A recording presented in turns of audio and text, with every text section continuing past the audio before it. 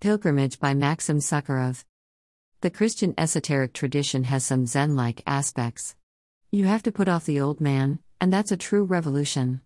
In fact, it's quite hard to know and appreciate the scope of the old man. The combination of hope and ignorance can lead to a prayer life that's largely a self-calming delusion. When you are moved to pray, beware that your prayer may become you getting attached to a comfortable and calming some part of the old man, the lower self, that's usually not disturbed, and frequently appears to be driven towards a healthy spiritual life. The lofty aim many of us hold dear is more like a truly saintly life. To reach that lofty goal, one's imperturbability must be absolute and not transient, not dependent on one's moods and the weather and the annoying planes circling overhead, and again that guy at work is a real jerk and he's bugging me and. What's the goal here anyway? It's following Christ. If you want to follow, you must have a soul that is not in a state of anarchy, and you do want to follow. That's why you pray. That's the itch inside.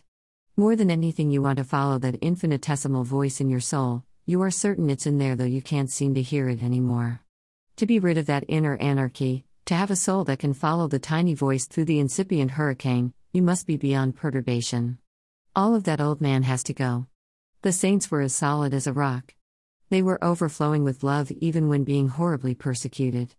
No, none of this baggage is doing you any good. All that stuff has to go. It's all part of the old man, it's dirty clothes. The clashing and conflicting eyes, and also the peaceful and spiritual ones too, those two are your possessions and you foolishly love them, and it all has to be left behind. Moraviev describes it this way. The Jesus prayer builds the magnetic center, MC. The MC is our inner ark, it's a place entirely outside of the old man. The MC is your safe cage, your command post. Nothing is allowed in there but be influences. When you calm yourself down, that's you finding that old calm self and grabbing it.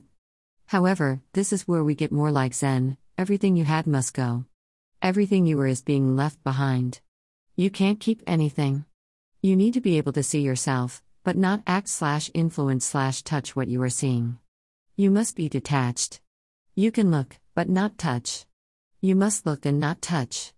You must not be in that self-calming eye, but instead you need to be detached, and able to impartially observe and assess these many eyes. This is not easy and is one of the fruits of studying and practicing esoteric science. In a sense, those calm and satisfied spiritual eyes are very hard to fight. There's nothing to push off of, nothing repulsive to see, nothing to hit. They can lead to fame and fortune as a great spiritual leader. Alas, they too are part of the problem of the old man. The house must be cleansed of leaven, check every corner. Greater than keep your mind in hell and do not despair, said to be a teaching God gave him through a voice from above. Understand two thoughts, and fear them.